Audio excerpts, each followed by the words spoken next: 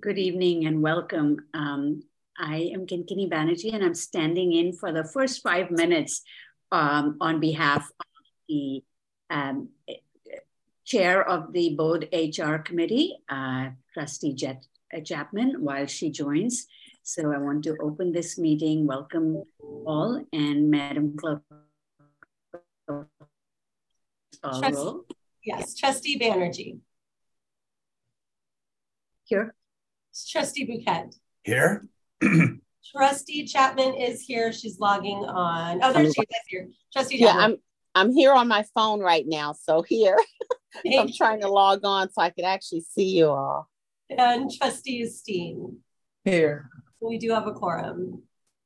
Thank you, Rana. Do we have any public requests for public comments? No public comment. No public comments. All right. So then moving on, the first item on our agenda is the approval of the minutes from our October meeting. May I have a motion to approve the minutes from the October 19th HR committee meeting? So moved. Second. Thank you. Madam Chair, roll please. Trustee Banerjee. Aye. Trustee Bouquet. Aye. Trustee Chapman. Aye. And Trustee Steen. Aye. The motion passes. Thank you. And now we'll move on to our agenda, and I'm going to invite our Chief Human Resource Officer, Lorna Jones, to move in with item B, which is our HR metrics. And I believe it's Lynn Velasquez who's going to be doing it. But Lorna, do you speak at the top of the meeting too? Or we all know Lynn. So go ahead, Lynn.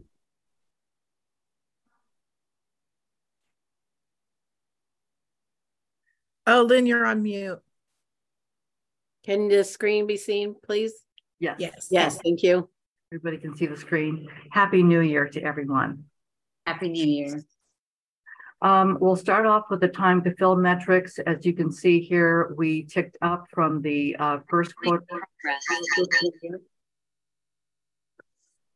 to 88.86 days. Part of the reasoning behind this is we had some staffing issues within the recruitment team, people taking bereavement leave, family medical leave, and COVID hit us again. In addition to that, we had some hard to fill positions that we finally were able to procure in the areas of manager, director, NPs, PAs, physicians, and dentists. So that kind of impacted our metric here for the quarter from August 1st, from October 1st through December 31st. So what I did, I took one of the FTEs from the internal mobility team, reassigned him to the recruitment team to try to balance out the portfolio requisition load, and that seemed to help. And for our time to onboard, we were experiencing some issues there with, I think, candidates wanting to take vacations before they started. So that kind of created a delay. We were also having some issues with people becoming compliant with the employee health screenings. And so working with the coordinator team, I made sure that if they had those issues, to escalate it to me so we can mitigate them. So as you can see here, we did go down from 39.95 days to 33.93 days. And at the end, I think for the second quarter, we were able to fill 514 requisitions.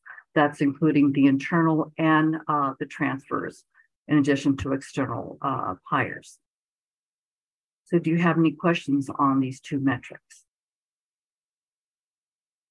Just one quick question. Apologize if this is overly simplistic. How does a requisition compare to an FTE or a real person?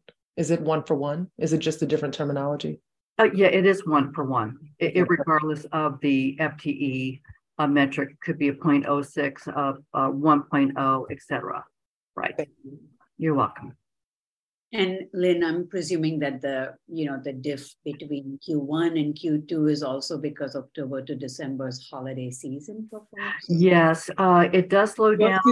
Also, you must be seeing this difference between Q1, Q2, not just for this. Yes, during the Q2, we do see a slowdown in the number of applications in our queue, and it slows down right before Thanksgiving, and it really doesn't pick up until about the second week of January.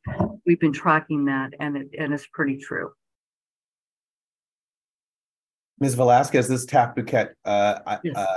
I see those numbers. Thanks for reporting this data. I presume these are aggregate numbers.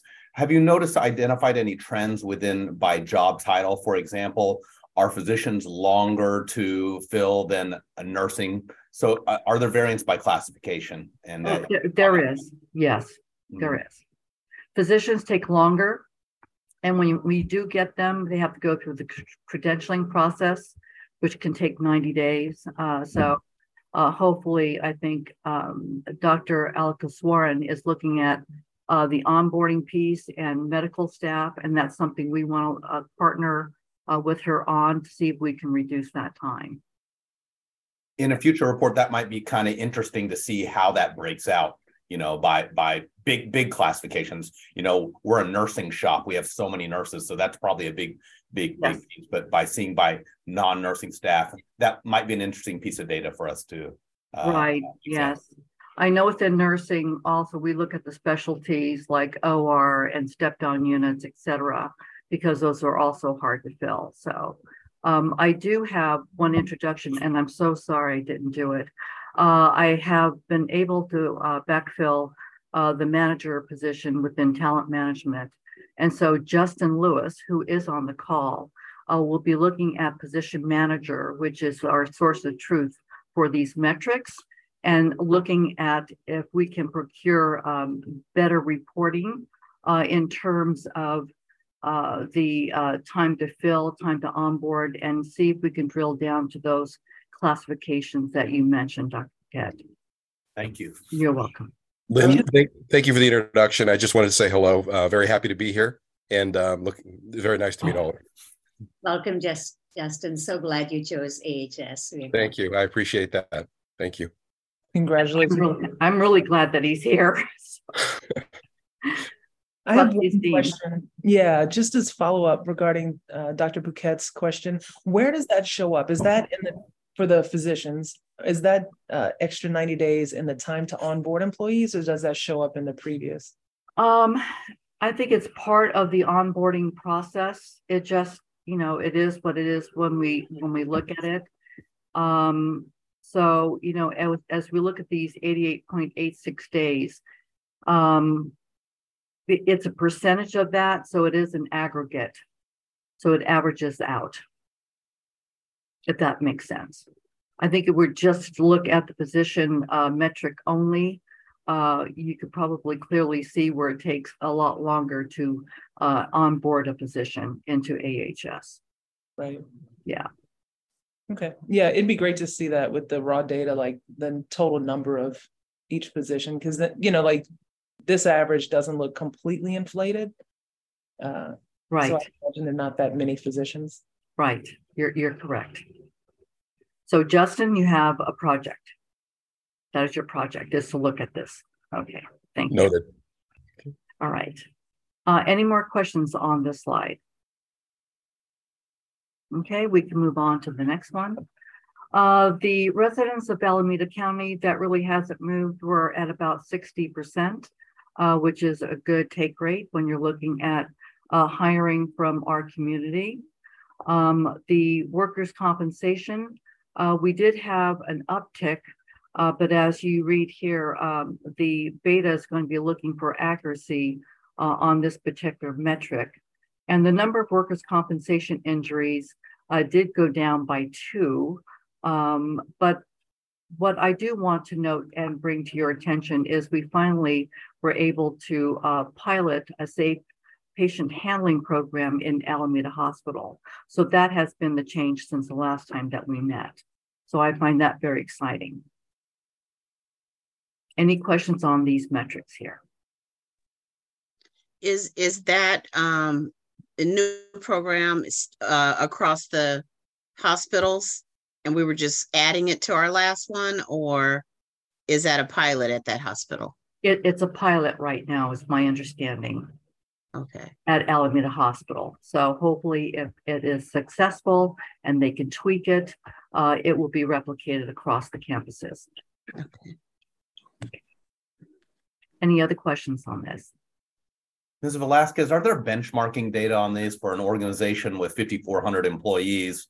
Where does 4.58 and number of injuries study, where do we sit relative to our industry? I think that would be a question for Greg Stevens. He's in charge of this program, okay. And we can bin this and bring it back to the BOT at the next meeting. But I think that is a very valid question to ask. Yeah. Yeah. Thank you. You're welcome. Anything further on the HR dashboard in regard to these metrics? Is that benchmark score that you have, is the industry benchmark, I presumed? In the workers' compensation? That column for benchmark, I figured was like our target goal, the industry benchmark, and then what our thing is. Is that right? Normally, my experience has been that these benchmarks are based on the relative size of an organization. And so that is what the third-party administrator would use in terms of helping us kind of calibrate our injury rate and our lost day rates. But I think to Dr. Bouquet's point, he would want more information on that. Okay. I mean, that's sort of good. I mean, if you're saying that's the industry benchmark, because that's what the column says. I didn't know if we were, on some of our parameters, we benchmark against ourselves. Mm-hmm. And that's when I know whether this is an industry benchmark or whether we're benchmarking against ourselves from prior. I can't remember what this data was prior year.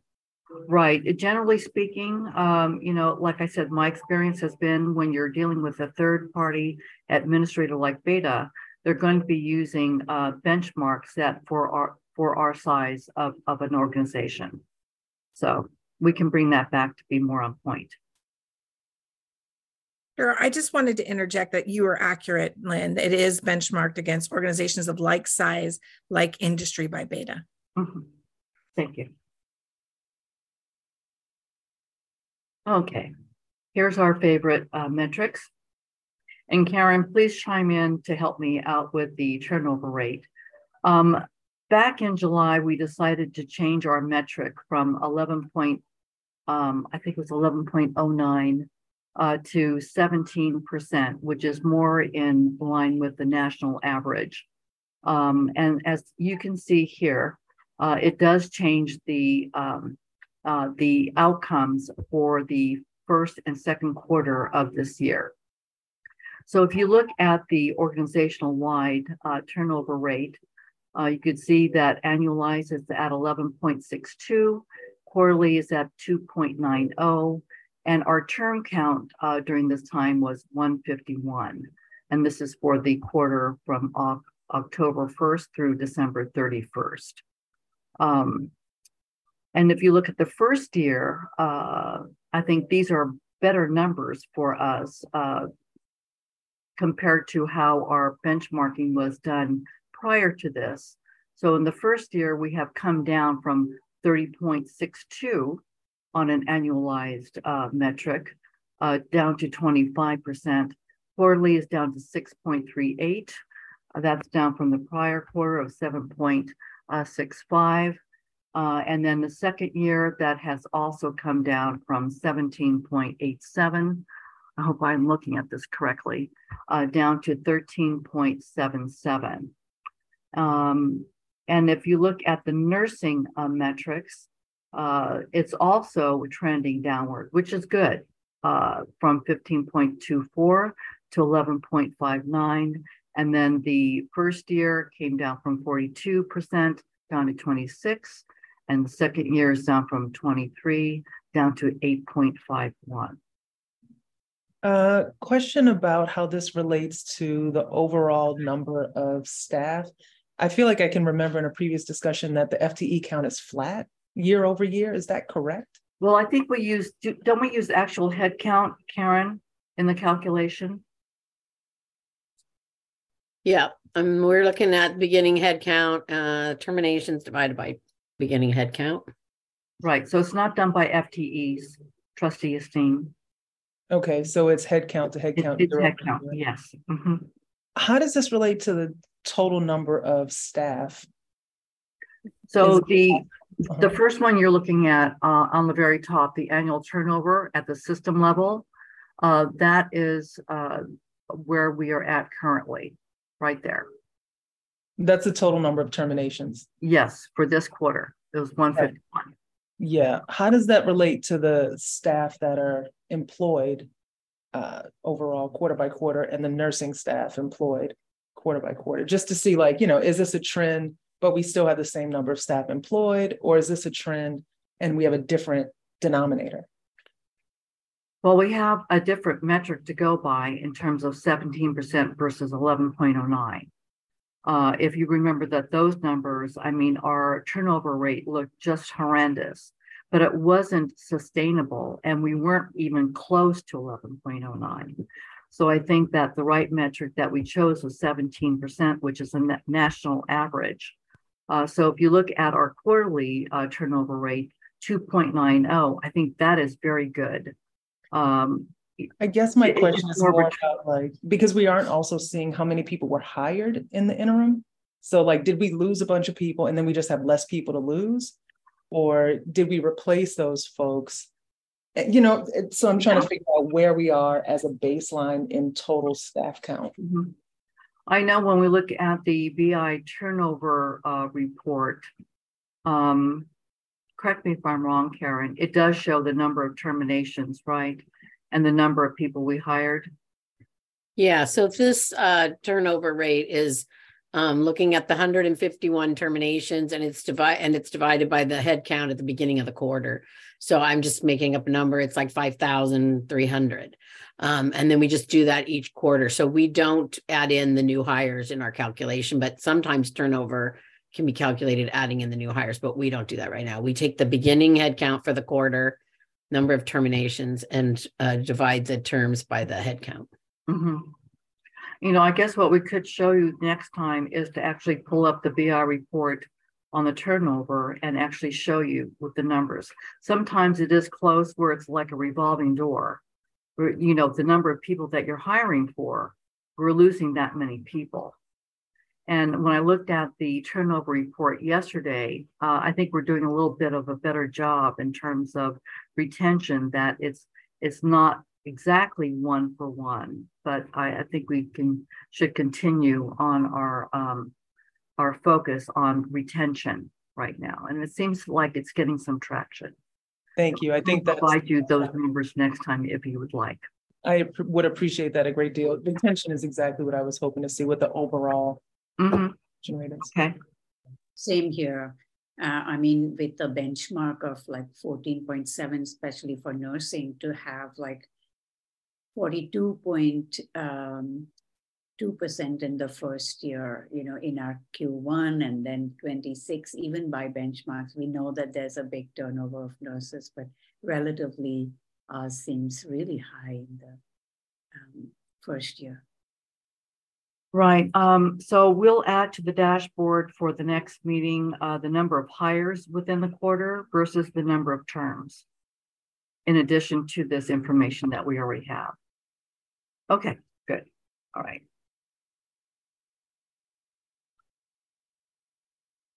Well, like I said, we're doing much better. Okay. Karen, if you can take us through the exit interview dashboard. Yep, this is a print screen. This is a work in progress. We hope to launch this next month. So we're still just validating a little bit, but this is for the year 2022.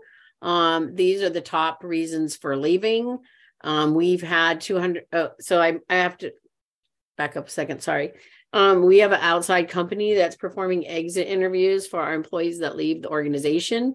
We have about 43 to 45% of our people, our separated employees, are responding to the exit interviews. So this is their information that they've responded to the exit interviewing company. So in this instance, for the year, it's showing that we had 287 interviews conducted. The average years of employment was 4.5. So these are not first year. They're about almost 5 years. This top box is about the reasons for leaving. And this big blue here is employees saying they want a better work-life balance. And that's kind of a new category to jump to the top. I don't think it's been, that hasn't been one of the top reasons. It's been a reason that's been listed, but not as much as it is right now, the higher percentage. This down here is the organizational rating. So what employees, how employees that have left rate the organization. And then we don't have the actual dashboard. This is just a print screen, but we also have other pieces that, how would you rate your manager? How would you rate your job? And we have 2 versions of this dashboard that we're building. And one of them, if you were to click on this blue section, for instance, it would give you all of the comments that the employees made. And the good and the bad is that they call out people's names. So they say Karen Skillman did XYZ.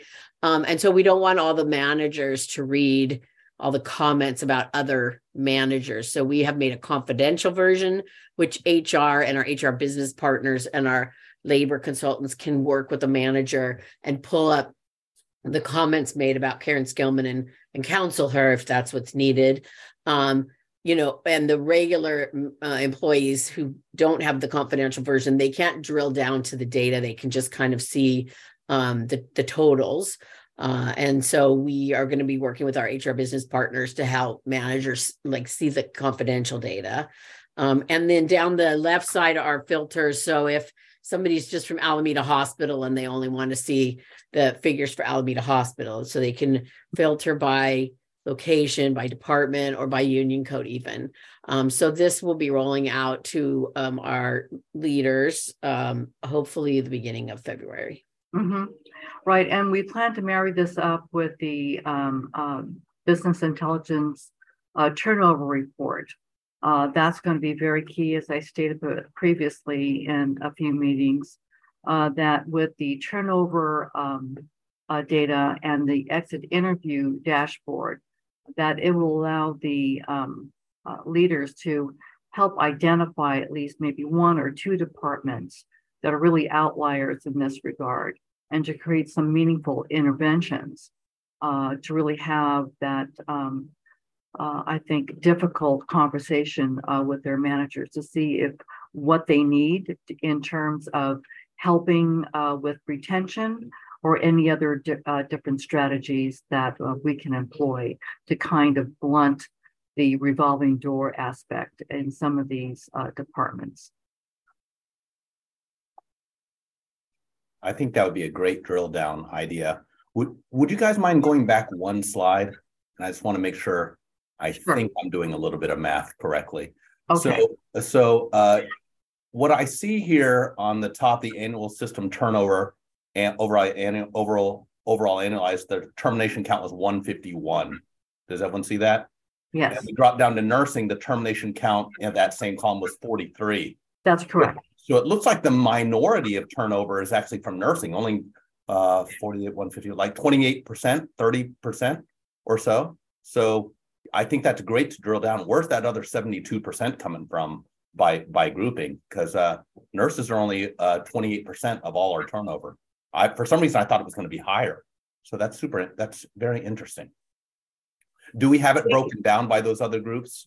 And Lynn, you were just commenting, that's what I guess we're going to try to do. So maybe the answer is no.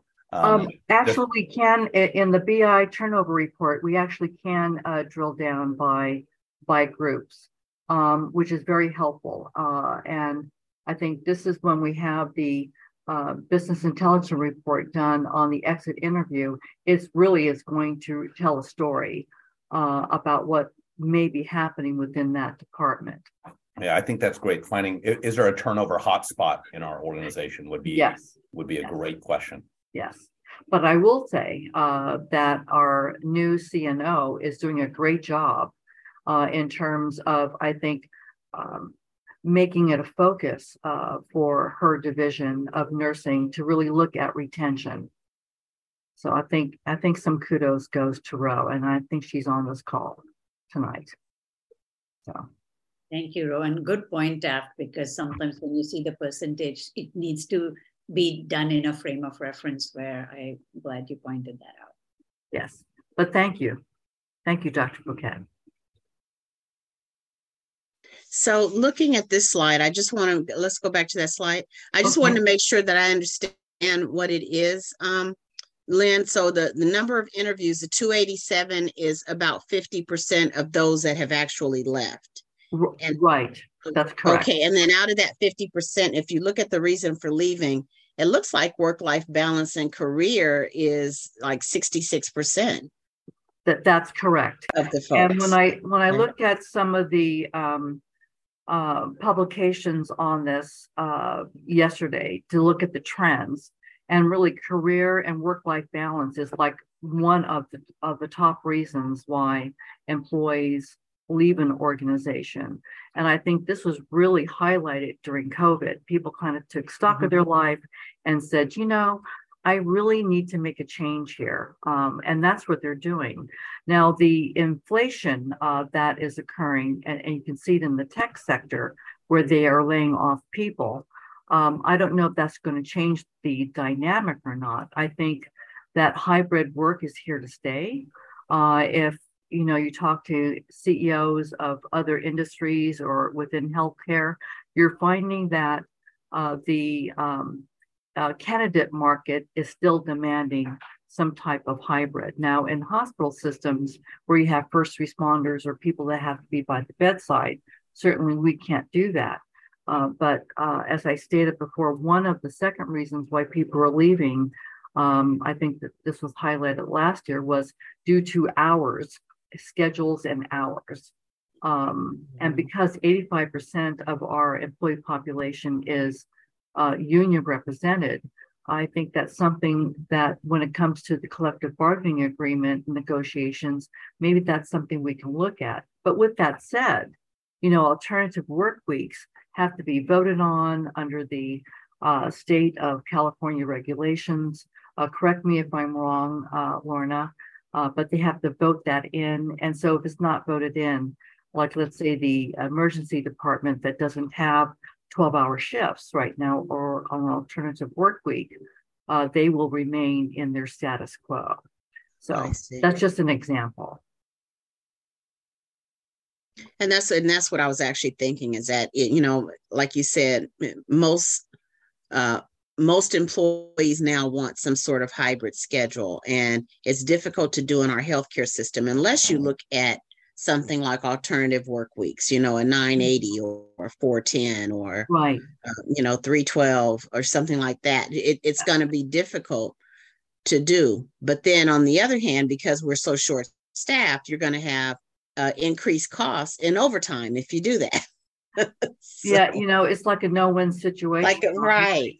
And I know that one of our objectives, at least when you look at our sustainability pillar, is to reduce the need or reliance on contingent workforce or travelers and registry. And so I think the focus on retention even becomes more important, so that you can get to a more of a balanced approach and you're not so reliant on the contingent workforce. But you're right. And if you look at the work-life balance, that's a huge part of the pie. It's at what, 53.42%. Yes. The second one is, I believe, career. So as you know, we're trying to do different things within Alameda Health System, like the tuition reimbursement, which we'll show you a little bit later on how that's gaining traction. The mentoring program, I know I'm placing a lot of emphasis on trying to promote from within the organization and looking at whether or not I can establish a interim promotional opportunity for people so that they can have an opportunity for 6 months if they meet certain criteria, and we can input like key performance indicators and see how they do to see if we can place them within the organization and not always source externally. So those That's are some great. thoughts that we have. Yes. Thank you. You're welcome. I love that idea, Lynn. The interim promotion. That sounds fabulous to me. Just a question about how that is rolling out. Does it come with like the coaching that we'd heard about before and the training that can help support people to be successful in the role? And is their past role protected in some ways so that if it doesn't work out, they can go back to their old position? I think that those parameters have to be worked out. I discovered that we do have kind of a void in terms of policy and procedures, like on reclassifications. So let's say I have, like I took this person from the internal mobility group, right? And I put him into recruitment. This person had the ambition, really want to do it. They're doing a fabulous job. Why wouldn't I reclassify them? So we need a procedure for that. But on the interim promotion, I have tapped Arlene Gomez of the Director of Organizational Learning and Effectiveness to help me carve out a policy and procedure on this very topic. And then we'll have to put it before the ELT. But I think that barring any kind of major edits, that it should go through. But I really do believe we need something more formal to help with this. Because if it doesn't work out, we should be able to hold that position and allow them to attrit back. And I've done that in other organizations. Right. How soon do you think this interim process will work, or is it already being rolled out? I'm kind of doing it informally as, you know, I get contacted by leadership saying they have this fabulous person over here. They have some structural issues and they really need to retain them. Can we do something? And so informally, I think I have done it in 2 different areas where we have created like an interim promotional opportunity for people. So I always like to experiment and try to get there, and that helps me formulate a more formal program. I love it. Thank you. Any other questions on the exit interview dashboard? Lynn, I was just going to add that some of our union contracts do address that, like somebody going into higher classification and returning to their former position. So some of our contracts do address that, just for the good of the group. Okay, thank you. All right, next slide. I guess I will take it from here. This is just revisiting. We kind of wanted to do a year in review for you, and we'll be doing it into different modalities, including our volunteer services and health path. But this is just re-engaging the group about our strategic plan and the strategic plans that we've already engaged HR with leading. And it's a multifaceted group. It's myself, Lynn, Arlene Gomez, and some individual contributors from our team that are helping us develop our strategic plans, our action plans. And next slide. Again, these 2 areas, the staff and physician experience pillar, are our main focus, of course, dealing with people operations. And these are some of the action plans that we are already developing and working on. We've actually presented some of our action plans to ELT in one of our ELT meetings a few months ago because we had already started the action planning efforts using Smartsheets. Next slide, please. So overall, our expected outcomes is to ingrain the work standards surrounding equity, diversity, and inclusion in our day-to-day operations. We do have a lofty goal of 100% participation in the anti-racism and structural competency and equity explicit training. We also have are working on developing a Leadership Academy program for leaders, but also individual contributors. As you know, we have a Leadership Academy. We are looking at tweaking that Leadership Academy to be more, targeted towards physicians. And on the alternative side, we're looking at individual contributors and doing some targeted learning and a leadership development for individual contributors. Our goal overall is to train 100% of identified operational and physician leaders. Of course, we need to increase and encourage developmental opportunities with our staff. There are different initiatives throughout the organization, as you know, but the main focus for HR is through our organization and learning effectiveness department. But we've done one-offs throughout the years, and I will show you in the following slide some of those trainings that we've done with outside trainers and facilitators. But we want to increase the number of trainings, forums provided, and define participation expectations.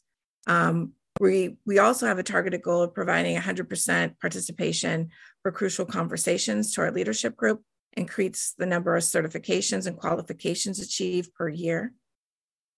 So I'll stop right there, just say, does anybody have any questions so far? Some of this, like I said, is rehashing our strategic action planning that's going on right now. All right, so program overview. As you know, professional development, we have Leadership Academy, we have career coaching, tuition reimbursement was launched in July of 2021. The HS mentorship program was launched by Olay in the fall of 2022. We, this past year, did emotional intelligence training throughout the organization or for anybody that requested it. We did target areas that had a defined need. We also did DEI training. We had implicit bias training through Elsevier, and also we also offered some one-on-one trainings through our Olay department, and we have 2 individuals in particular that are that have a lot of DEI experience. And we also launched our affinity groups. And so we currently have 4 groups, and they are all meeting on a monthly basis. We did have a request for a 5th group just last week. And so that group will be launching hopefully soon. It's for social workers.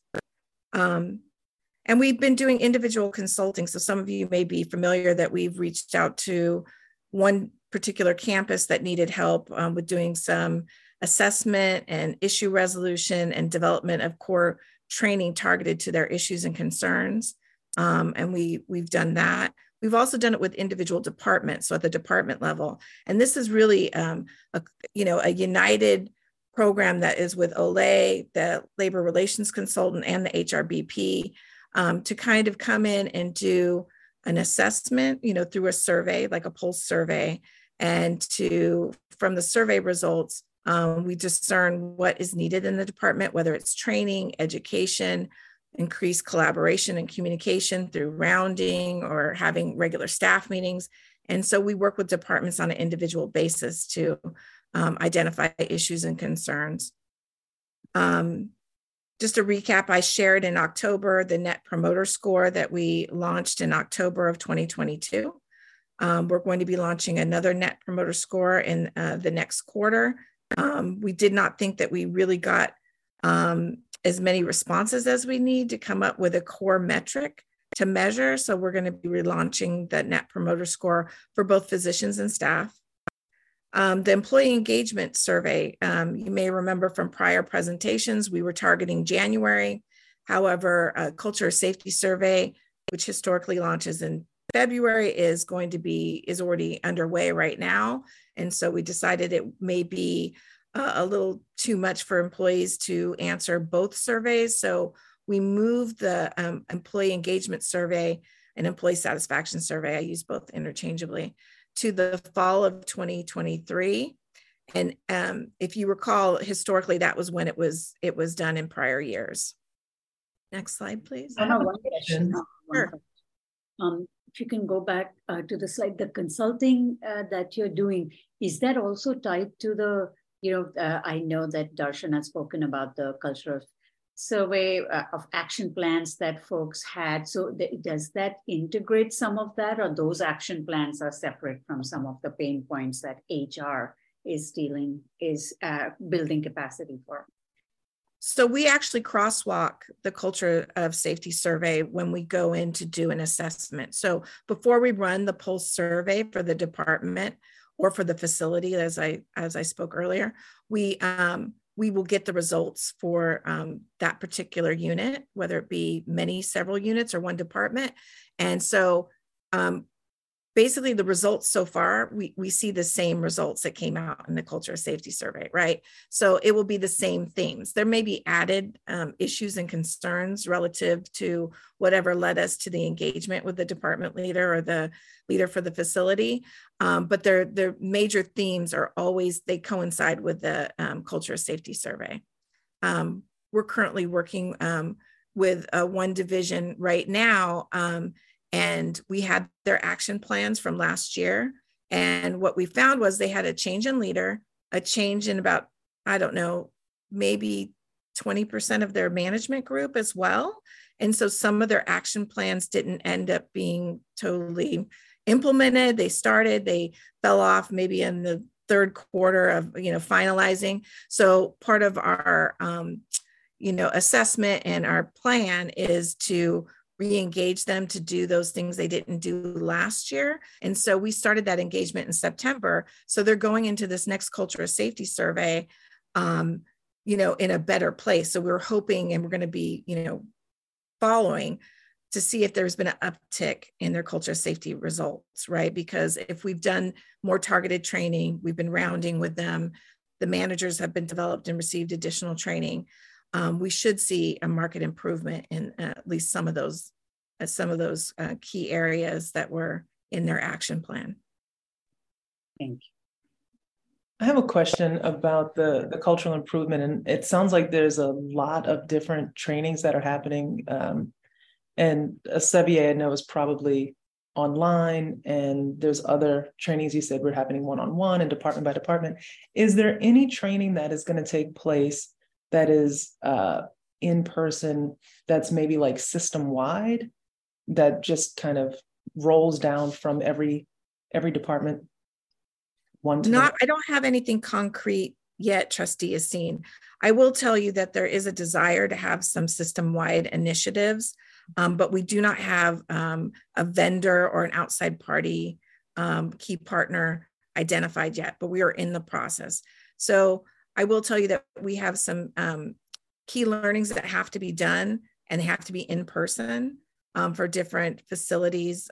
Some of it is agreement with the union that we would do this training at this facility. And part of the problem was during the pandemic, most of these outside consulting groups were doing virtual training, and they weren't coming on site, definitely not to hospitals. They weren't coming on site. It was very difficult to find or ascertain those resources. So now that we think we're in a better place overall, I do think we'll be able to find those resources. So I should have an update for you in April. That's great. Have any of our partners in labor or outside partners that have these agreements and expectations been pressuring us to move it quickly, or is everybody pretty understanding? They're all very understanding. As you know, our biggest union with the most contract is SEIU 10-1, and they are very well aware of what our predicament is with finding a vendor. I think also, SEIU 10-1 has been looking for similar resources in this space. So they've identified that it's very hard to obtain them, as well as SEIU UHW. So I think everyone knows that we are working towards that.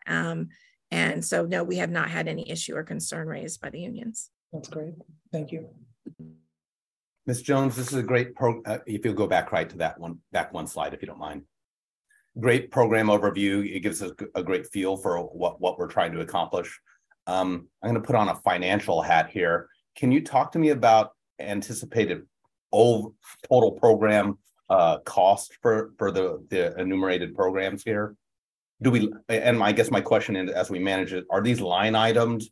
How are the projections? And then I'm going to ask a horrible question. How do we determine the ROI of any particular one of these investments?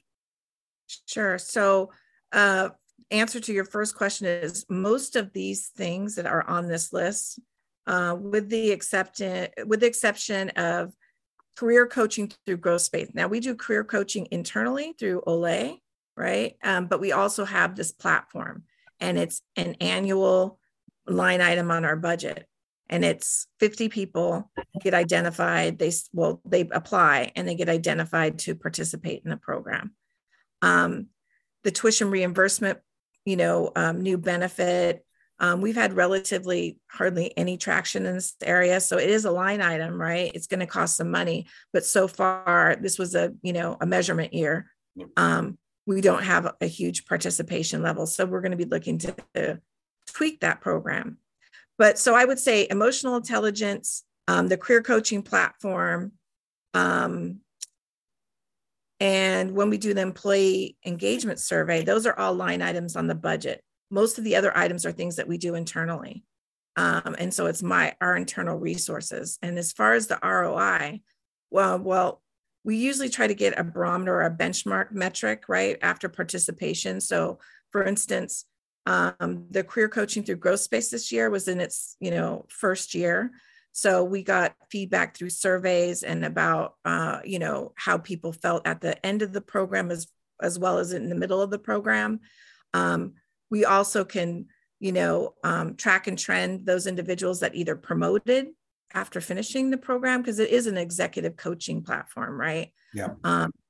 And so we don't have any return on investment yet, but we do think that we have a benchmark. And after we run it this February and have at least, our mid, survey results from the participants, we can come up with ROI measurements, right? Like, yeah, that'd be cool. Like retention at 2 years or 3 years or right. whatever.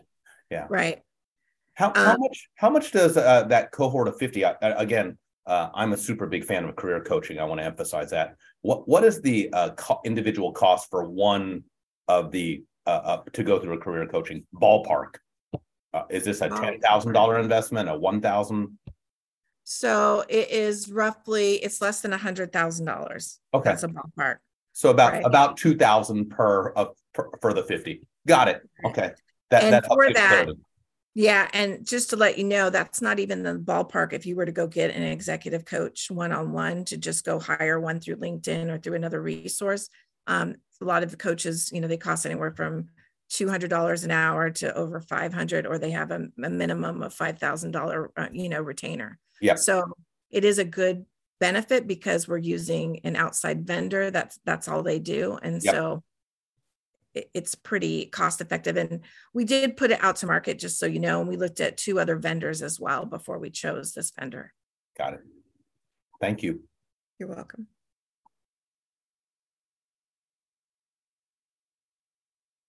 So again, this is our Olay slides, and unfortunately Arlene could not be here today, so I'd be happy to answer most of your questions. As you know, the Leadership Academy went virtual. These were the 4 cohorts in 2022. We are looking to launch very similar cohorts in 2023, and then adding, of course, the individual contributor Leadership Academy that we're still working on, and we'll have a more defined date of when that will be launched, probably by our April meeting. Again, the curriculum facilitated leadership. There's tons of skill labs, across the continuum for healthcare leaders. There's also the professional development component, which is growth mindset, emotional intelligence, and then the DEI training. Next slide. We have several elective classes, as you may be aware, and we have several offered through Elsevier, our LMS system: active listening, feedback, feed forward, growth mindset, implicit bias, leadership essentials, SBAR, meeting effectiveness with Zoom. We have position manager training that is done, I believe it's monthly. Anybody correct me if I'm wrong, but you can apply, you can sign up for it through Elsevier, and then the training is done on a regular basis. And of course, we have self-paced classes that has been opened up to all of our AHS employees that they can participate in on their leisure or whenever they'd like. Again, we instituted Growth Space last year. Really big win, had really good feedback. We also negotiated a tailor model for AHS that was really just about career coaching with no other elements. So, and it also gave a lot of discretion to the individual employee to discern what they wanted to get out of the sessions. Sometimes people wanted, hey, can you help me do a career path? Other times they wanted an individual development plan. So it really had really good feedback, and I'd be happy to share some of that feedback again at our next meeting. We've done phased in one-to-one coaching programs. Pilot, we did a survey of participants, excuse me, and everyone got to participate in at least 5 sessions. And for those individuals who didn't get to finish their 5 sessions, we were able to repurpose any of their missed sessions to other employees that were in the same cohort, so that none were missed, or we didn't lose any money per se left anything on the table. That next cohort is going to launch in February of 2023. Again, tuition reimbursement, as you know, this current state is full-time unrepresented staff or unionized staff who cannot participate in the SCIU UHW Ed Fund. The main purpose of this is that if they participate in the Ed Fund, they have tuition reimbursement through the Ed Fund, and they also can access direct education. You had to work 12 months on payroll upon the completion of the course. So you couldn't leave, before you got your grade and got reimbursed. You can have no formal discipline. And by formal discipline, we mean written discipline, and it had to be manager approval. And we have 18 applications already approved to date because we're launching. We've already sent out the initial email blast to staff. Next slide. All right, this is just the barometer for what it takes to participate in the tuition reimbursement plan. It's a certificate, an associate's, bachelor's, master's degree program that are business or job related. We also opened it up to doctoral level employees as well. And I do know that we had one applicant that's a doctoral level employee. After a lot of feedback from our leaders and our leaders meeting last year, we also opened it up to associate's degree. Initially, we kind of overlooked that. We were looking at, what is the standard in the industry, which is not every organization allots for associate's degree, but we thought it was important, especially after we got feedback from our leaders. So we instituted an associate degree program amount of $1,000. And again, you just need a passing grade, and then you can apply for reimbursement. We also, parlayed some other initiatives. We launched the mentorship program, and by we, I really mean Olay. That was really a hard lift for Arlene Gomez and her team.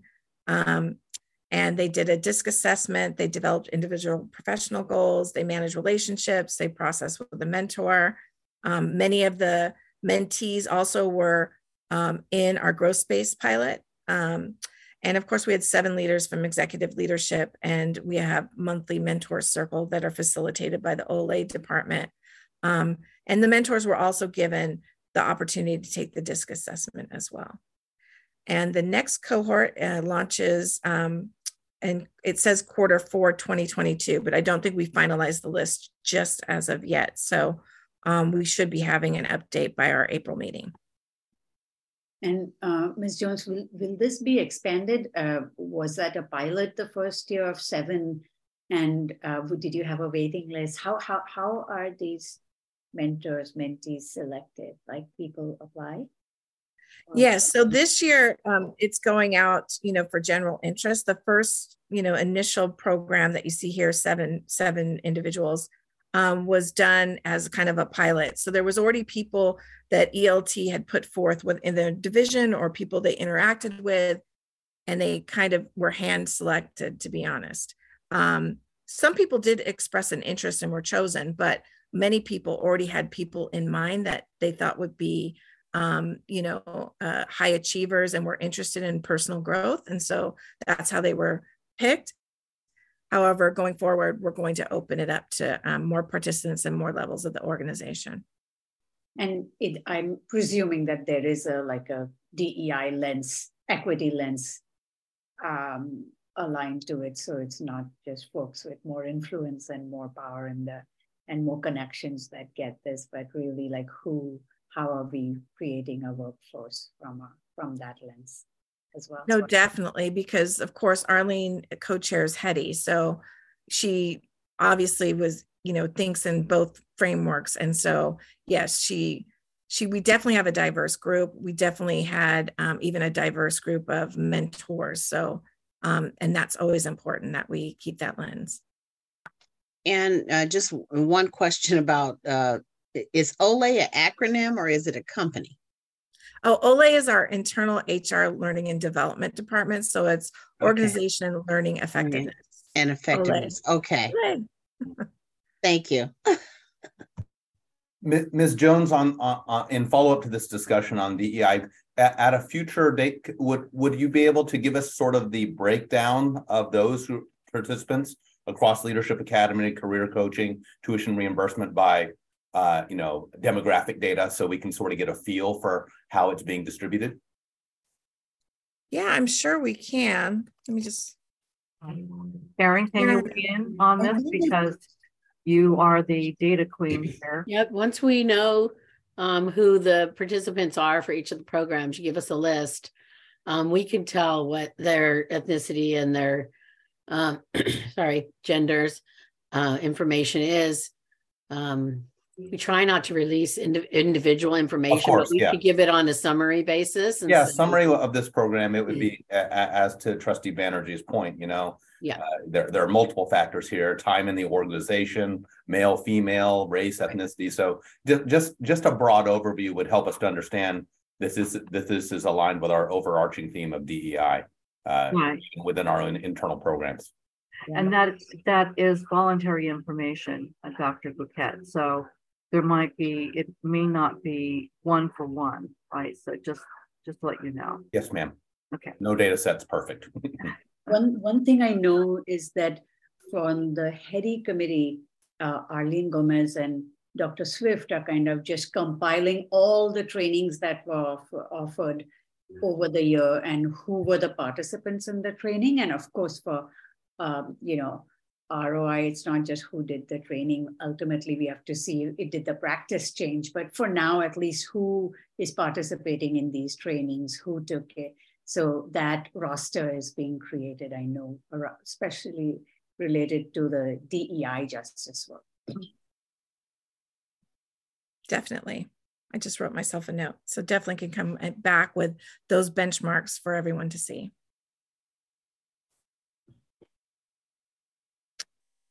So just again, our OLE overview is they do their divisions and teams. They do meeting planning, team building, team dynamics. There's individuals within the department that do executive and career coaching. We do have actually certified career coach. Arlene Gomez is certified. And individual career planning. And usually that manifests itself in a request for an individual development plan. And I know that I've personally passed on several of those requests to Arlene and her team.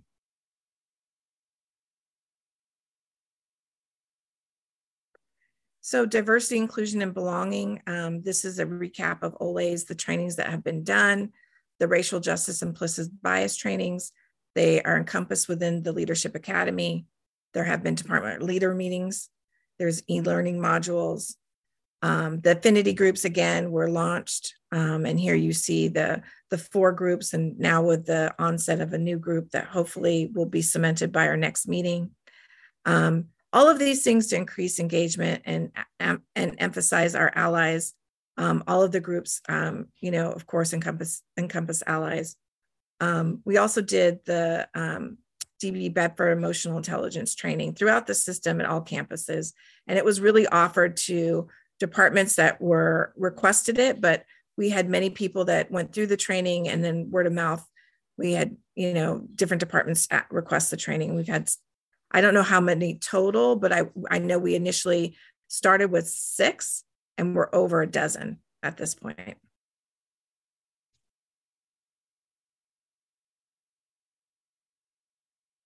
So these are the I wanted to outline some of the opportunities for growth. Again, Leadership Academy 3.0 for all leaders. leadership development program, new and refreshed skill labs, effective courses for leaders, career coaching, tuition reimbursement, mentorship program. We're also going to be launching an intern pilot program, along with other diversity and inclusion and belonging opportunities for our staff. And again, Academy for Individual Contributors. This is really exciting because we do get a lot of staff who are trying to make that transition from an individual contributor to management. And without having access to our own Leadership Academy, it makes it very difficult. We have had people go through it if a leader has come forward, but now we're trying to make it more uniform and give equal access to all people that want to be able to participate in the program.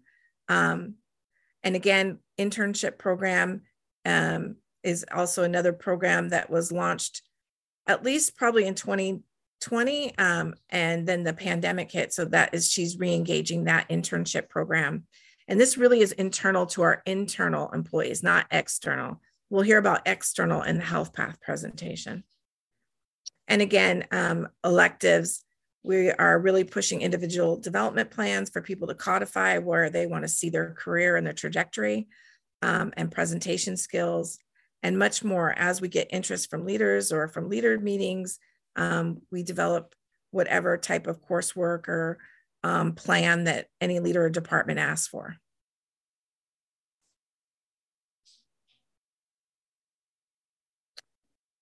As you know, we did the Net Promoter Score. I kind of skipped over it earlier in my presentation.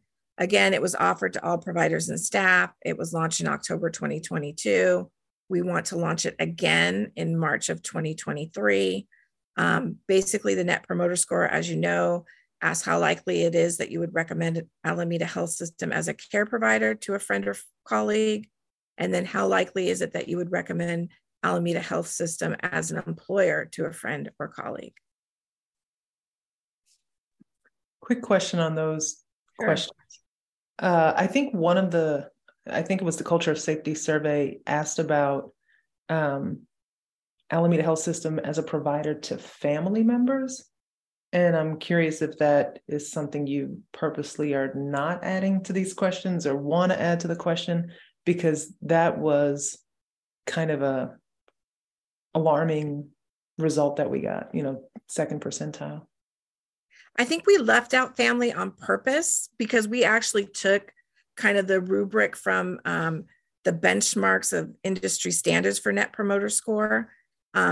We looked at several different companies that utilize Net Promoter Score, and they kind of use these can-to questions. Now, of course, you can you can switch them up if you'd like, but because we already addressed that question with family, and I want to say that that's also been addressed in another survey, and maybe it was our Pulse survey that we did part of our departmental and facility program that we worked with OLE to identify issues and concerns. But I mean, if you think that we should transition and include a different denominator or a different classification under the second, we could add family. So it's something I could discuss with Darshan and others in quality about whether, this would resonate with their survey. I appreciate your openness to consideration. I was just curious why, and if it's being assessed in other places, then maybe we don't need to be redundant on this fact. And also if the Net Promoter Score has an industry standard, maybe we should stick to that. But if you guys take it up as a discussion piece, then, and decide you want to make an adjustment, so be it. I look forward to seeing how that metric does change over time. And maybe this is the place for it, maybe this isn't the place for it. But I'm very curious about how it changes over time. No, definitely. But I'm making a note to follow up with Darshan since we're about to launch the survey right now, the Culture of Safety survey. Next slide, please. Okay, so I was just going to say that again, we're launching the Employee Engagement Survey September, October 2023. I did want to just point out that we did get a question on the chat today asking when we were going to have an employee satisfaction survey. So I thought it was quite interesting that somebody pointed out that they didn't think the culture of safety was as in depth as an employee satisfaction survey. So we are going to be doing that this year. The last time the survey was launched by AHS and HR was 2019. So it's been a few years. I do want to add something to this. When I talked to Darshan, in terms of the timing of both surveys, that what I would like to do with Darshan's help is to look at those 6 domains in the culture of safety survey and see if we can kind of crosswalk to similar areas in the employee engagement survey, because they will be like almost 6 months apart, to see if there are, you know, any differences in terms of responses to those similar or like questions. Lorna, how do these employee engagement surveys like time with the self-evaluation and the leader evaluations? Because sometimes when like either the C-suite or other leader evaluations, annual evaluations are happening, it really helps to have the employee engagement before that happens. So like, is it being timed in a way that the results and reports of these can inform some of the other yes, performance evaluations? So there's a segment of our population that this will kind of coalesce around the same time as their evaluations. And those are going to be for the leaders, right? Because they have a focal point review, which is always in the fall. And so this will coalesce in the same time frame, right? September. If we launch it in September, it would be in the same time frame. However, most of our union contract employees, and I'll ask Karen to chime in if I'm wrong, but they have a date of hire annual review that goes based on their date of hire. Correct, Karen? Yeah, they're based, they get the review is done monthly. So if you were hired anytime in January, you get a performance review at the end of January. And February's are due in February. So the unionized employees are all monthly, you know, launched each month. The one thing about the cohort that's unrepresented, their reviews are due September 1st. So we wouldn't have the results of an employee engagement survey launched in September in time for leader reviews, based on the timeline we're looking at right now. If we launch in September, you know, we won't get our scores back till sometime in October, and the reviews were already due in September. Yeah, and I think part of the issue may be that people are gone in August, so to launch them early. And I'm presuming that so apart from the executive leadership team, which is based on performance-based, you know, kind of some of their metrics and incentives. For the others, there are none of that. Like, how would you, like, I'm just thinking about how, like, something has to come before the other one in terms of, like, cadence. So this doesn't impact that, that people are going to be doing their leaders are going to be doing their self-evaluation before these employment scores are reported, the report is out. That is accurate, Trustee Banerjee. And part of that is some changes that were made to HR. And again, I'll ask my team to chime in since I'm relatively new coming back to AHS in the last 2 years. But we used to have a system internally where we could cascade goals, and we no longer have that capability. So I don't know if you have something specific you can speak to, Karen or Lynn, but the self-evals, you know, really kind of encapsulate like where they want to see themselves as far as development, career development, educational opportunities, whatever it may be for most employees. But it doesn't track with our system goals, right?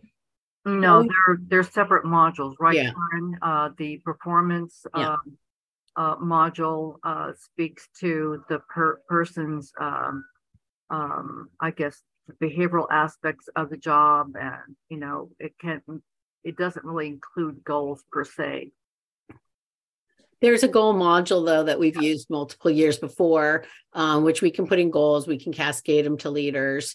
And I believe that we'll probably be using that in the next couple months. I'm not sure. We're looking at that process again. But the performance review has been separated from the goal management process. And there is a place in the performance review to put a goal for an employee, like I want you to take more classes or I want you to do this. But the organizational goals and the departmental goals would go into the goal plans. And we're working through that process to see if that's something we're going to launch. But we do have the system available. I see. I think I was assuming that director level and up also have like not just self-evaluation, but to have, if you're a chair or a chief or you're a director level person, that you have like not a 360 where your employees, your team, all there's some input from the bi-directional, like, you know, I mean, every manager is doing the evaluation for so that kind of feedback doesn't exist. Well, it does, but it's in the AP. I'm sorry, Lynn, did you?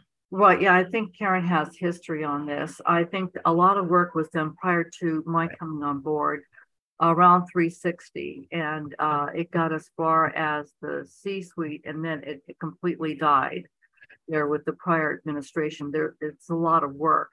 So in order to launch a 363 program, which I've done in the private sector, you have to go make sure that everybody goes through training so they know how to take the feedback.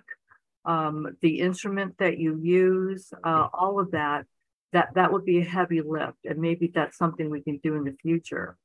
But I know that, Karen, can you speak to the attempts here made at Alameda? Yeah, I mean, it was a couple of years ago, and we do have the tool. We would have to rebuild it, but we did do 360 reviews for the executive leadership team and the CEO. And what you do, and I think you already all know, but you invite people in your, world to evaluate you. And then the review isn't done until all the people that you have requested to evaluate you participate. Or you say, okay, we're stopping and we're just going to take what we have. And so we had some problems with people finishing the reviews. And I would think that we would probably stumble with that going forward as well without a lot of training, because we're having problems just getting people to complete the regular performance reviews, right?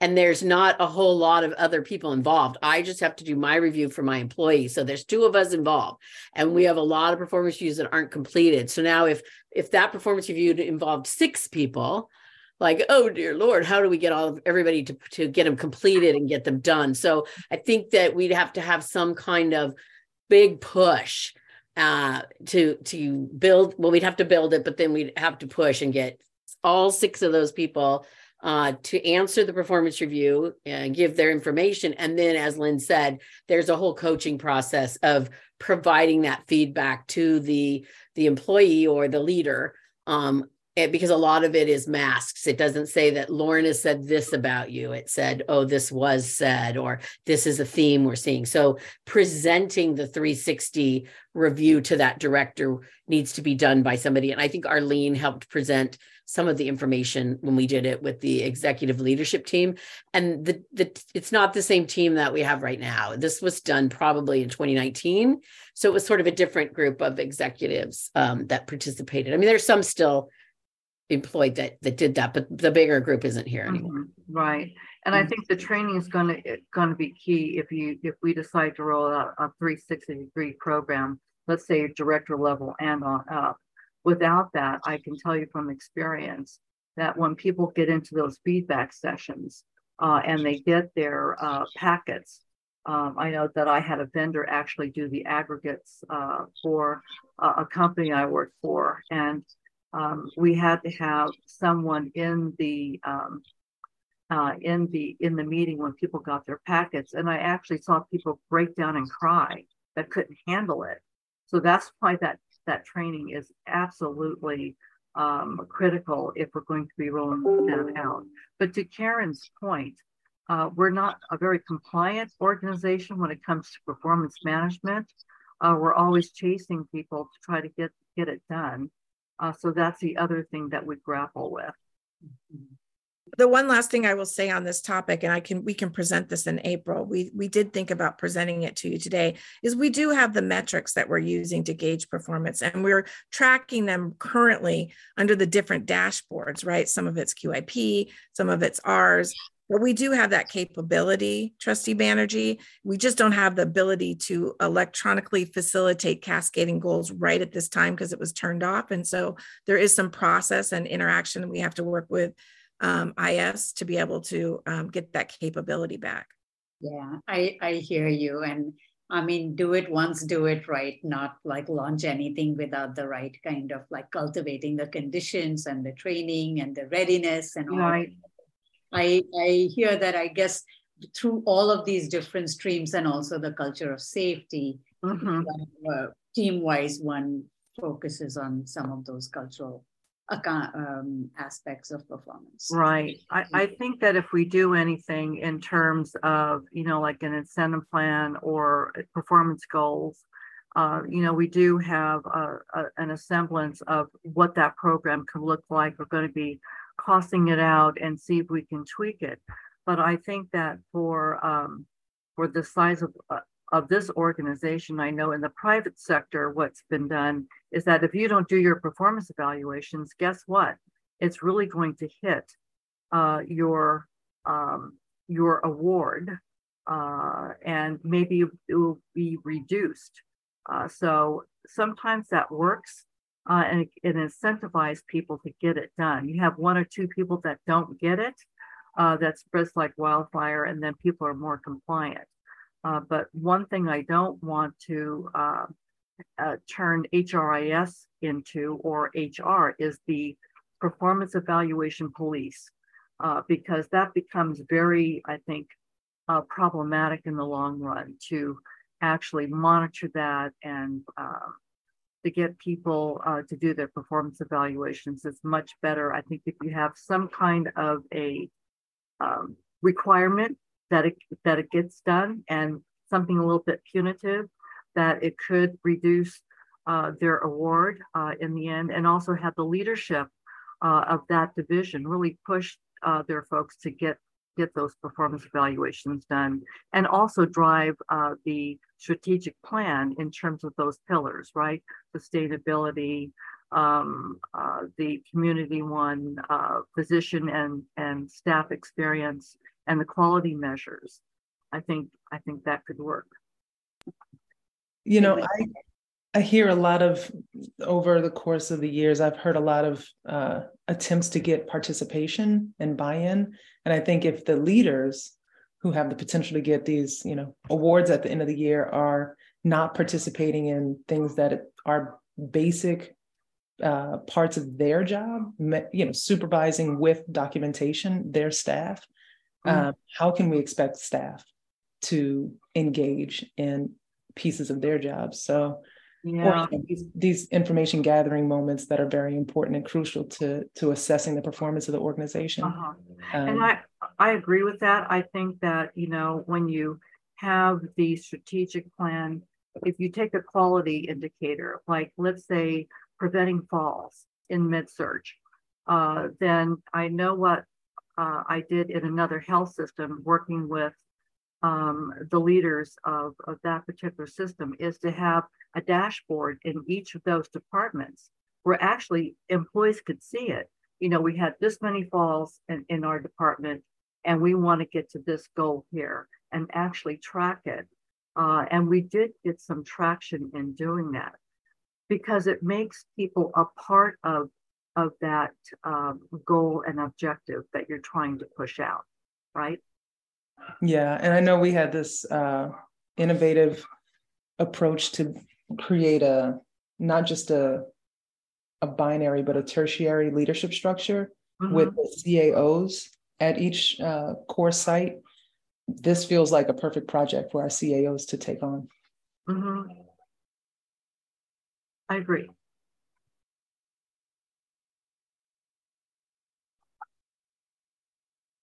Any more questions? Okay, well, I'm going to go ahead and move on to our volunteer services. I thought this would be good information for all of you to know. Next slide, please. So in last year, we had 196 individual volunteers record hours with AHS. And overall, they did over 20,000 hours, and that was equivalent to over 9 FTEs.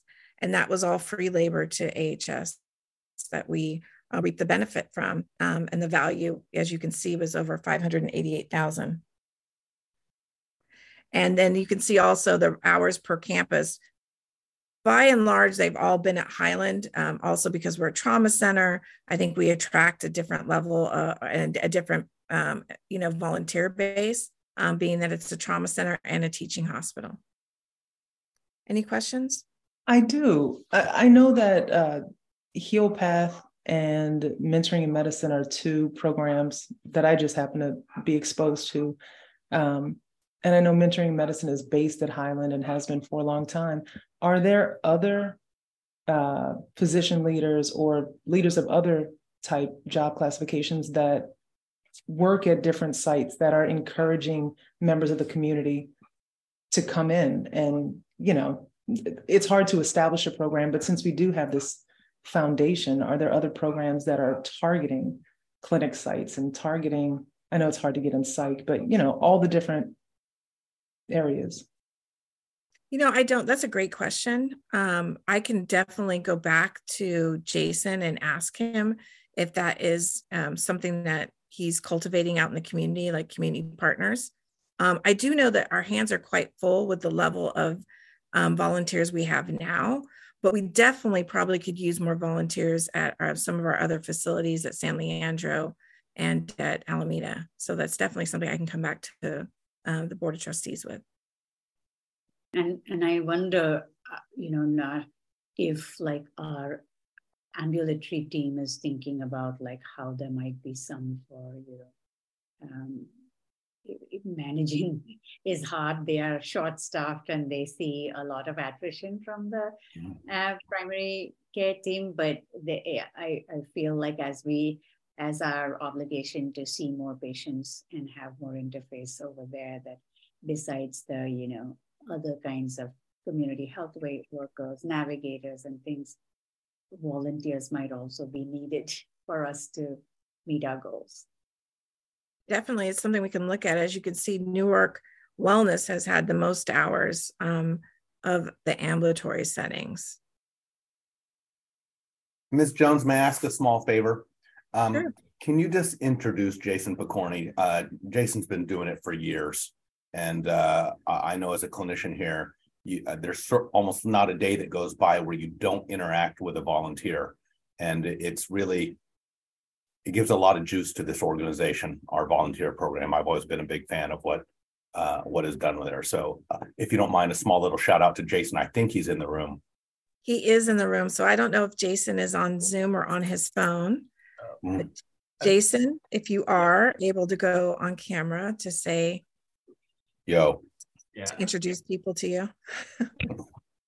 Hi, everyone. Thank you, Dr. Bouquet. I appreciate that. Oh, there you go. Can you hear me? Yes. Okay. All right. Yeah. So. Thank you, Jason. Yeah, absolutely. And, I wanted to mention one thing. I know there was a question about sort of distribution at the different campuses. One of the things that COVID was really devastating for us. Pre-COVID, we had a significant amount of non-patient care seeking volunteers. So we had more community members just looking for, to give back to the community. This is folks that are just want to support our system and our mission. Now, and if you look at the numbers, it's mostly pre-med and pre-nursing students, essentially. And honestly, Highland is the biggest draw. We are, like Lorna said, a level 1 trauma center. We are a teaching institution. We're just the busiest, there's a lot going on here. And so, we try our best to kind of reach out. We have a lot of advertising out there, but traditionally, Highland, is sort of the biggest draw for students. We're also looking, we started a medical type program at San Leandro Hospital, and that's been really successful in med-surg and the emergency department. We're also starting a similar program at Alameda in the hopes to sort of shift some of those volunteers at those other sites. So, all right. Jason, how long have you been here doing this? Oh goodness, that's well, so I've been at Alameda Health System for over 20 years, but I've worked in many different positions and many different campuses. I've been doing volunteer services, I would say, over 12 years. Yeah, that's So appreciation, man. Thank you, appreciate it. Yeah, it's very rewarding. Most of our volunteers, believe it or not, they actually do go on and work in the healthcare field. I'm very proud of that. And as you'll see in another slide, over 50 volunteer or former volunteers are current employees with us in every type of position that you can imagine here within Alameda Health System. So something it's very rewarding.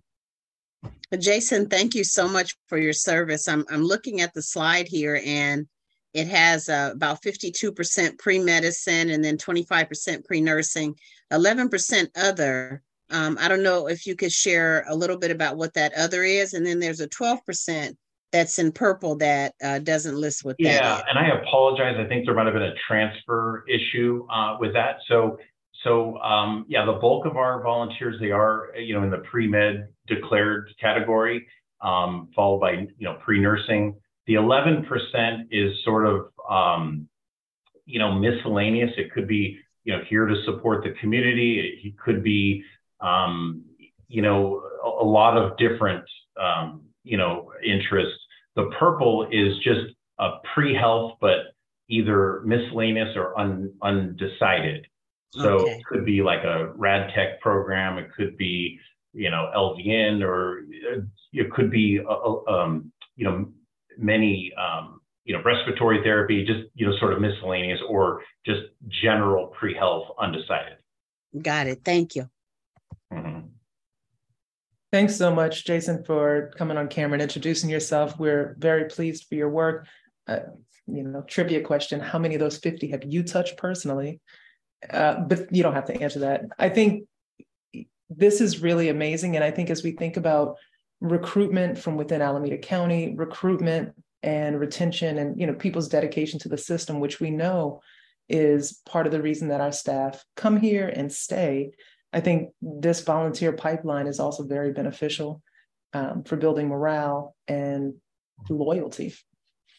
Absolutely. And I believe that if you look at the numbers, folks that were volunteers that want to work here, they understand they are here for the mission, very mission driven. And so I think the retention rate, you'll see, it's a lot higher. I mean, we haven't really done the numbers, but certainly those that work here after having some experience as a volunteer, are very, dedicated.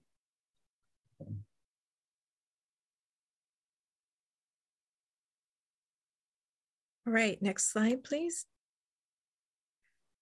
And so I'm going to let you do this, Jason, since you are the expert. Oh, no. Goodness gracious. Golly. So the percentage of students really, it's really, the core of our volunteer program is essentially students, undergrad, looking to volunteer to get experience to eventually get into medical school or nursing program. Simple as that. Most of our volunteers, they do, as you see, tend to skew younger, especially after COVID. Pre-COVID, we had a significant amount of volunteers that were here for many years, a part of our auxiliaries. As you see now, 71% are, between 18 and 24. And then it really kind of splinters out after that.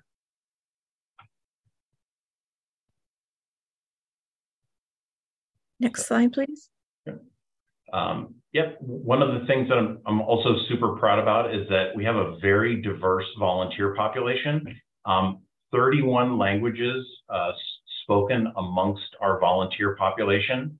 And in addition to that, 19% speak 3 or more languages, believe it or not. So there's only 23% that only speak English. And those are those are actually the languages listed there that are spoken by our volunteers. And those numbers fluctuate. I mean, we've had where at one point I think there were 45 languages that volunteers spoke. So.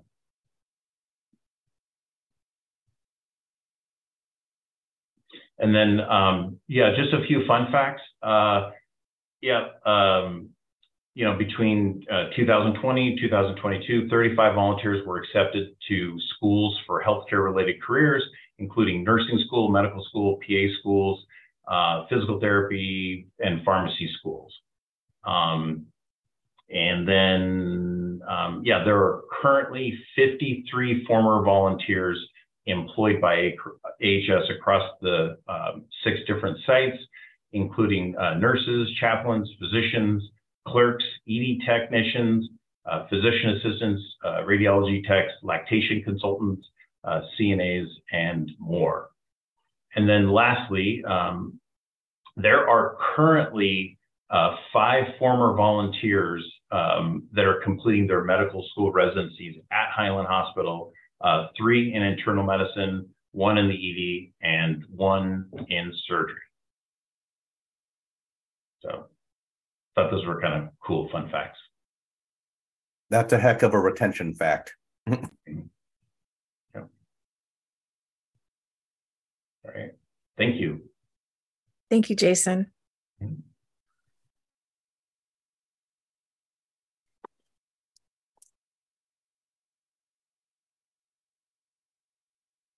Chair, I don't have the agenda open. Is that the end of our? We have one more presentation from Health. From Health Path. I think we have one more presentation from Health Path. Yes. So we will share our screen here for just a moment. Okay.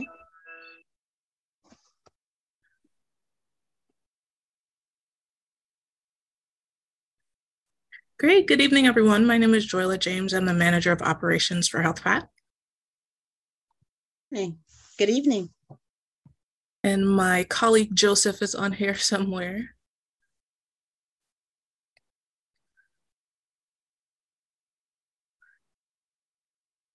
Sorry about that. I was having trouble with my microphone. So my name is Joseph Peters. I'm the program manager for Health Path.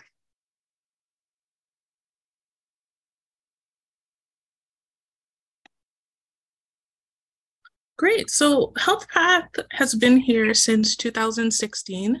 Actually, the HEAL program, one of our home-based programs with Health Path, predates that 2016 date by many years. HEAL has been serving 8th grade students since 1991 at Highland Hospital. But in general, Health Path, through internships, volunteer opportunities, and other work-based learning experiences for youth and young adults from middle school through adulthood, we want to give them an opportunity to gain firsthand knowledge about healthcare careers, whether that's through shadowing, through our work in the Simulation Center, giving them that opportunity to see the day-to-day life of a health professional so that they're making informed decisions about their career path. And sorry about that, Joe. I'll jump in here. So each year we serve over 500 youth from Alameda County. We like to serve young people who are underrepresented in healthcare, but specifically underrepresented here at Alameda Health Systems. And Health Path promotes academic excellence and skills for life and career success as we help youth give back to their community. Our young people have the opportunity to shadow health professionals here at Highland Hospital and Alameda Hospital and all of our various hospitals. So why we do it, I think, one of the most contributing factors to an individual's health is their access to a good paying job, right? And we want our young people to be exposed to these careers in healthcare where they otherwise may not be exposed to them. Many of the young people who participate in our program are newcomers, or they don't come from families that have medical professionals in them. And so literally this access to healthcare professionals is their first access outside of watching Grey's Anatomy or looking at YouTube videos. I'd update that to TikTok since that's now the new trend. True, or TikToks. So we have a continuum of programs within AHS. The main program that I think most people who work here often hear about is the Health Excellence and Academic Leadership Program, the HEAL program. That is the bulk of our high school internship program, or that is all of our high school internship programs. We have in-school programming and after-school programming. But we also have Faces for the Future, which does their internships at Alameda Hospital. We have the On-Ramp to Health Careers internship, which is our partnership with Peralta Colleges. And it's an opportunity for college students who are in post-secondary to have the same kind of exposure to health careers, but more on an internship project-based experience, internship experience. We also have our very competitive Health Path Summer College internship, which is similar to the On-Ramp internship, but the Health Path Summer College internship exposes, actually is a little bit more competitive than our On-Ramp internship, in which we are primarily working with Peralta College students. Our Health Path Summer College internship is for mostly universities, UC, CSU students as well. So it makes it just a little bit more competitive. We have our CNA to Highway to Work program, our Highway to ED Tech program, and then finally we have our Highway to ED Tech program in there twice, but finally our Highway to ED Tech program. And this is our goal, to move from middle school career exposure to work-based learning, to actually moving young people into careers here at Alameda Health System. Yeah, and just to add to that, the CNA Highway to Work program and the ED Tech program, it's really about focusing on out-of-school youth, or youth in that kind of like 13th year of high school who are neither in college or working, and they might not have plans on going to college, and it's really helping them find that next step of what they want to do. And so this past summer of 2022, we did our first CNA and ED Tech program. With CNA, we partnered with the Alameda College of Alameda and OUSD, where we had a group of 14 students who had just graduated high school who were unsure of what their next step was. And they completed the program, did their clinical rotations with AHS, and then they have been currently signed up to take their CNA exam, their certification exam. I'm not exactly sure what you call it. But so the ED Tech and the CNA program really is to catch those students who may not go to college, who want employment. And this is something that can get them and help them, frankly, make money sooner, because maybe they're supporting themselves or their families, or maybe sometimes college is not the best option for some people. So we wanted to catch that group of students as well. Absolutely. Yeah, so specifically for the HEAL internship program, so we have served 1,550 Alameda County youth between 2015 and 2022. And that's just in the HEAL program. That doesn't include the other programs that we partner with, and the light touches that we do when we do simulation days and career exploration visits for OUSD and San Leandro Unified School Districts. In addition, who we serve, 68% of our students that we serve are female, 31% male, and then we have 0.5 for transgender and non-binary. Part of that is because we just started collecting data to break out the transgender and non-binary. And then with the 68% female, that's actually reflective of the breakdown of how many students within Oakland Unified School District, how many the male and female breakdown of who participate in internships. Unfortunately, there's a low number of young men, and specifically young men of color, participating in internships. We do have a high school and middle school young men of color cohort that we do that's specifically to address the fact that those numbers were low. This is what we serve now, but in the past, the male representation, the young men of color representation was much lower. And we like to say that through the early interventions that we do with 8th grade students, in 8th grade boys of color, and then later in high school, focusing on 9th and 10th grade, that has helped to increase our young male of color representation in the program. And then this is just a breakdown by race and ethnicity of who we serve. But I'll take you to the next slide, where we show a comparison here of our AHS patient population, AHS workforce diversity, in comparison to HEAL participant population. And as you can see, the ratio for the AHS patient population and HEAL participation population is really similar. And I mean, the data is what it is. We, of course, are always looking to improve or serve more students who we find from particular ethnic groups who we find we get lesser applicants. But also this is a reflection of the makeup of OUSD because, again, for HEAL, most of our students come from the Oakland Unified School District.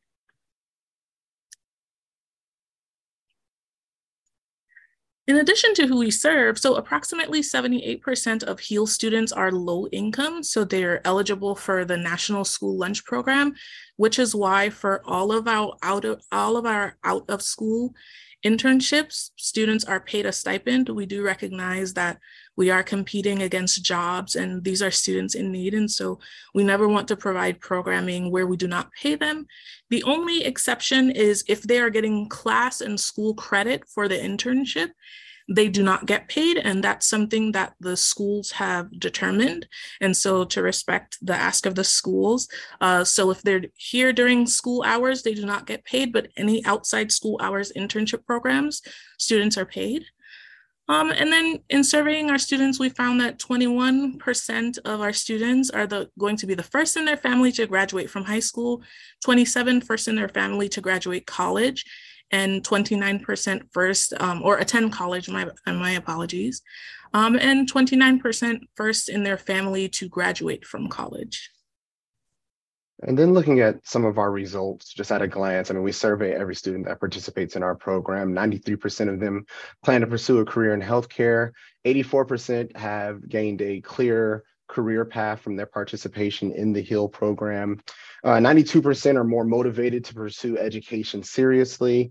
And 81% plan to work with low-income communities similar to those served by AHS. And I want to say that's the one that I think we are most proud of. I mean, through their experience at Alameda Health System, not only do they identify a health career that they want to pursue in an education pathway, but they also kind of glean a responsibility to their community and a connectedness to their community that they didn't have prior. Yeah, and that's not only done through the shadowing. So we have 3 components to our internship program. So there's a simulation piece where they're gaining hands-on experiences and they're interfacing with health professionals from within AHS who volunteer their time for simulation. We have the shadowing piece, which is the big draw for students, but there is a classroom component. So we are going over topics that are current in healthcare, especially the through line for all of our curriculum is social determinants of health. And that's something that we constantly address regardless of what curriculum topic we're covering. We want to make sure that students are getting a base of health literacy and health equity because they're usually students from the backgrounds of the same patient population. These are students, many of whom were born at Highland Hospital. So we want to make sure that we're providing that information and providing that and helping to prepare them as they go into healthcare so that they know what they're going to be met with and they have the ability to make changes in healthcare themselves. So as far as program expansion, we are doing some great things currently and moving on to some new things as well. So we already mentioned we have our Young Men of Color internship, and that is to bring greater exposure to young men of color. As you see, that is kind of a deficit in our population. And so we want to increase those numbers. And the intentionality behind that is working with young men of color in the 8th grade. Thereby their exposure in the 8th grade will kind of eliminate that fear of internship participation, and they'll be more ready for internships once they move on to high school. Joyla, I'll let you talk about the summer internship. Yeah, so the summer internship really is focusing on getting students not only a more realistic experience of healthcare, but seeing what's beyond the clinical rotations. And so oftentimes students are in non-clinical areas where they get to see the behind the scenes of how hospitals run, how hospital systems are. And we're proud to say that this past summer, we had 29 interns and 10 interns were extended, their internships were extended. One extended semi-permanently and another 2 were hired. And so ultimately HealthPath, our goal is to become a pipeline. And so we want to go from 8th grade through employment to AHS. We do have, we're currently trying to collect data on our alumni. We do have a handful of students working at AHS, whether it's an MA or on the administrative side or a hygienist or a rad tech. So the goal is really to give the college students who their next step is employment that exposure and awareness. And then one of our acknowledgements from facilitating our summer college internship was that we weren't really identifying the populations that we really wanted to have in the internship.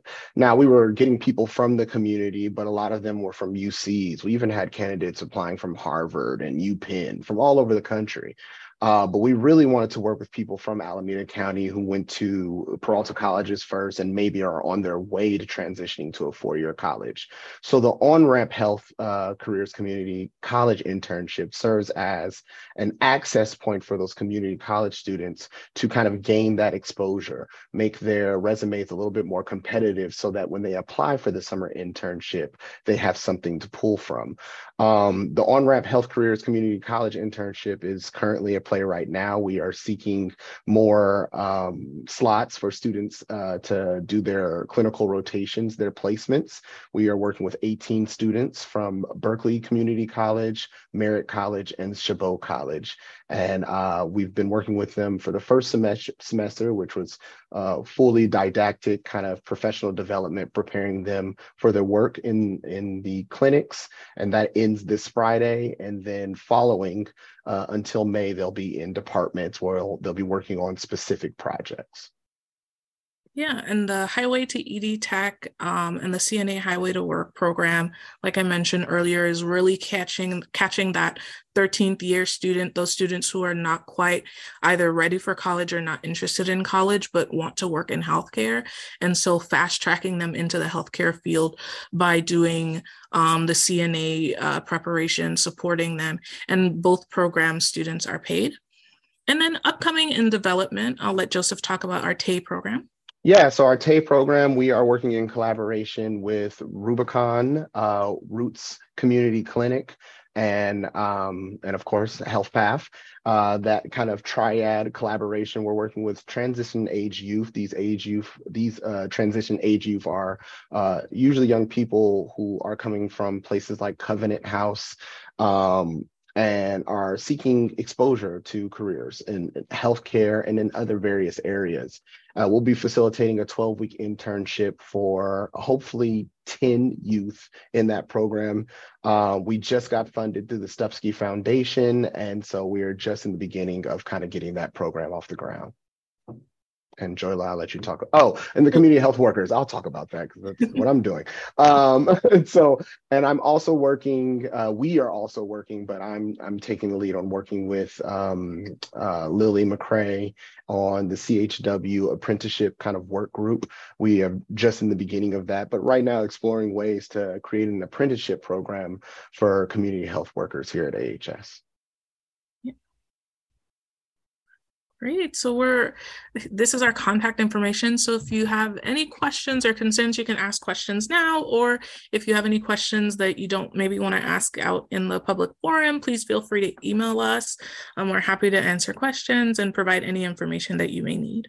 And I just want to say one more thing because I was having technical difficulties earlier, but I also wanted to add that, a lot of the volunteers have matriculated through our program. We are very intentional about ensuring that people from volunteer programs, people from internal internships that are outside of HealthPath have advantages for participating in our internships if they do apply. And, we're really excited about kind of unifying all of the various internship groups and programs that exist at AHS and figuring out how we can, just create a single process. And so that's one way that we focus on making sure that volunteers to anybody who has participated in internship at AHS has an advantage in applying for our programs. And that's all. Joella, sorry, go ahead. Oh, I was just going to say thank you both very much. That was an excellent presentation, and it gave me a good idea of what HealthPath does. When you talk about HealthPath or somebody says that to me, I think of internships for medicine or internships for nursing, or, those type of programs bringing our youth in. And it looks like you're bringing youth in to do all types of volunteer services and internship programs. And I think that's awesome. Yeah, I can't say enough about being able to expose our young folks to the healthcare system, because oftentimes when you talk to them, they think of doctors and nurses. They don't think about the program staff or radiology or lab or reception, or they don't think about billing. They don't think about any of those type of services, which all make our system run. So thank you for what you do. It's awesome. Trustee Banerjee, I think I heard you. Yeah, I was going to say, Joella and Joseph, as phenomenal as our HR team is, when there's HealthPath on the agenda, this is really sometimes a highlight for just hearing how our organization is partnering on this. And I was part, I think, of the board when we got that endowment from Atlantic Philanthropy, when that happened, and just every time to see how much it has grown and how richly this initiative is so embedded. I know that when I speak in my community of San Leandro for our SLUSD school, which has, I think, about 65% on subsidized lunch program and about 30% are multilingual learners. I keep hearing about, is there any way this can happen with the San Leandro School District as well? And I know that the hope is that to keep looking for funding, that this can be expanded, because this is just absolutely amazing and we do need that workforce. So thank you again for the amazing program and work you all do. Thank you. And I'd just like to add too that a lot of what we do is because of the volunteers within AHS. They volunteer their time to speak with the students, to do simulation, to allow students to shadow them. And so it's been a really, really meaningful experience, mentoring students as well. And so we absolutely could not do that without all of the wonderful volunteers at AHS. And I also wanted to add as well that we are in the process of reconciling how many of our graduates are actually working at AHS. In fact, some of the students in the pictures that we use are actually employees at AHS right now. The hardest part of any type of nonprofit organization is surveying and trying to figure out what your young people are doing. And so that's what we're working on right now.